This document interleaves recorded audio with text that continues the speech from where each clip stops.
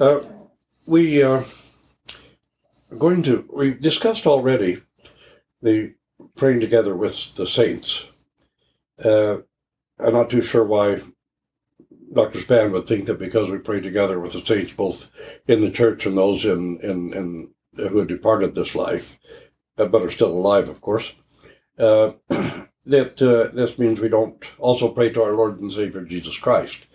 When we talk about Christ as the mediator between God and man, we have to be a little careful, because if Christ is literally the only mediator between God and man, then is Christ God, or is he a demigod someplace between God and man?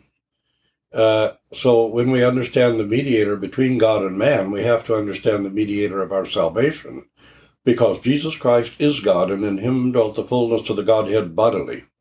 So we must be very careful when we talk about Christ as the only mediator between God and man and what it means.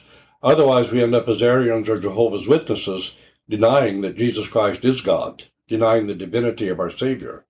So I would caution the Southern Baptists to think twice when they bring up that subject as to the ramifications of what they're saying. Now, the next topic in the Baptist document is about religious nationalism. And Dr. Span makes quite an issue of religious nationalism in the Orthodox world, that tying together the religion and the narod, or the state, or the people, the nationality. There is no Christian nation that can speak about that subject without some hypocrisy. There is no nation on earth which has had more religious nationalism than the United States of America, which is the home of the Southern Baptist Church. And the Southern Baptist Church and all American fundamentalists and evangelicals believe that America is the holy nation, the sacred place, that it's almost a replacement for Israel. Now, religious nationalism came together with God's revelation to man.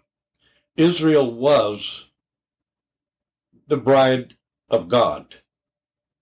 So when you speak of Judaism, you're speaking of religious nationalism. Israel as the bride of God, as the chosen one of God. Israel as God's people.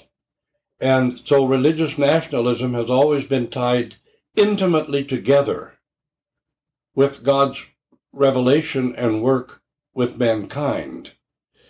Now, Christ and the apostles took the faith to all the world and called all nations in. There is no nation that uses religion so much as America does in its politics. Look at the present campaign in America, and look at the fact that George Bush was elected to 2 terms by the fundamentalist and evangelical Protestants of America because they identify themselves with America and identify America with their religion, with their faith.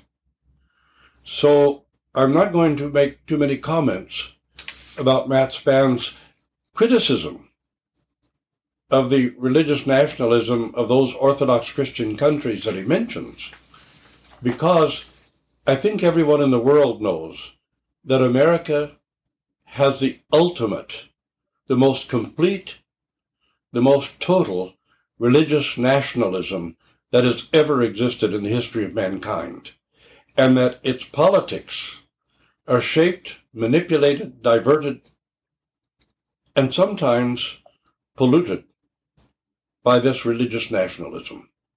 So, Dr. Span, you're way out of order in talking about other people's religious nationalism until you find a cure for it in your own country, and until you get the Southern Baptist Church out of the politics of the country and back into the business of the faith.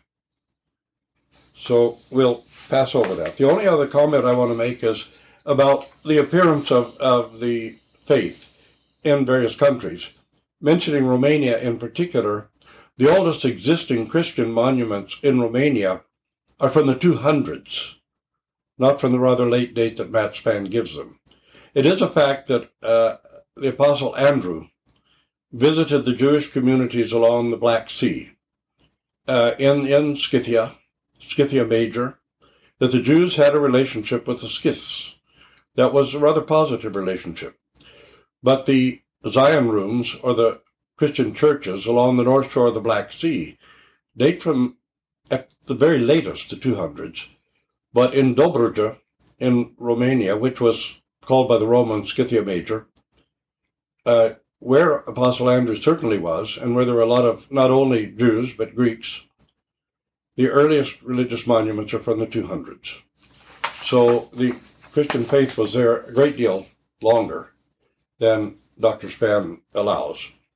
The fact that Christianity appeared in the Kingdom of Georgia earlier than St. Nina is probably true, because there would have been some Christians there, wherever there were Jewish communities.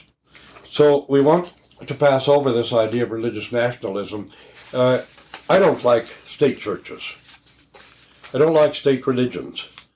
And I won't accept the fact that America is without a state religion, because Christianity per se, but generally speaking, evangelical fundamentalist Christianity is the state religion of the United States. And so long as you have presidents and politicians utilizing that religion as the means by which they get elected, then, of course, they do form a state religion. And so any of us who condemned the idea of religious nationalism, whether Serbs, Romanians, Americans, Russians, or Iranians, we would be hypocritical. So we'll pass over that.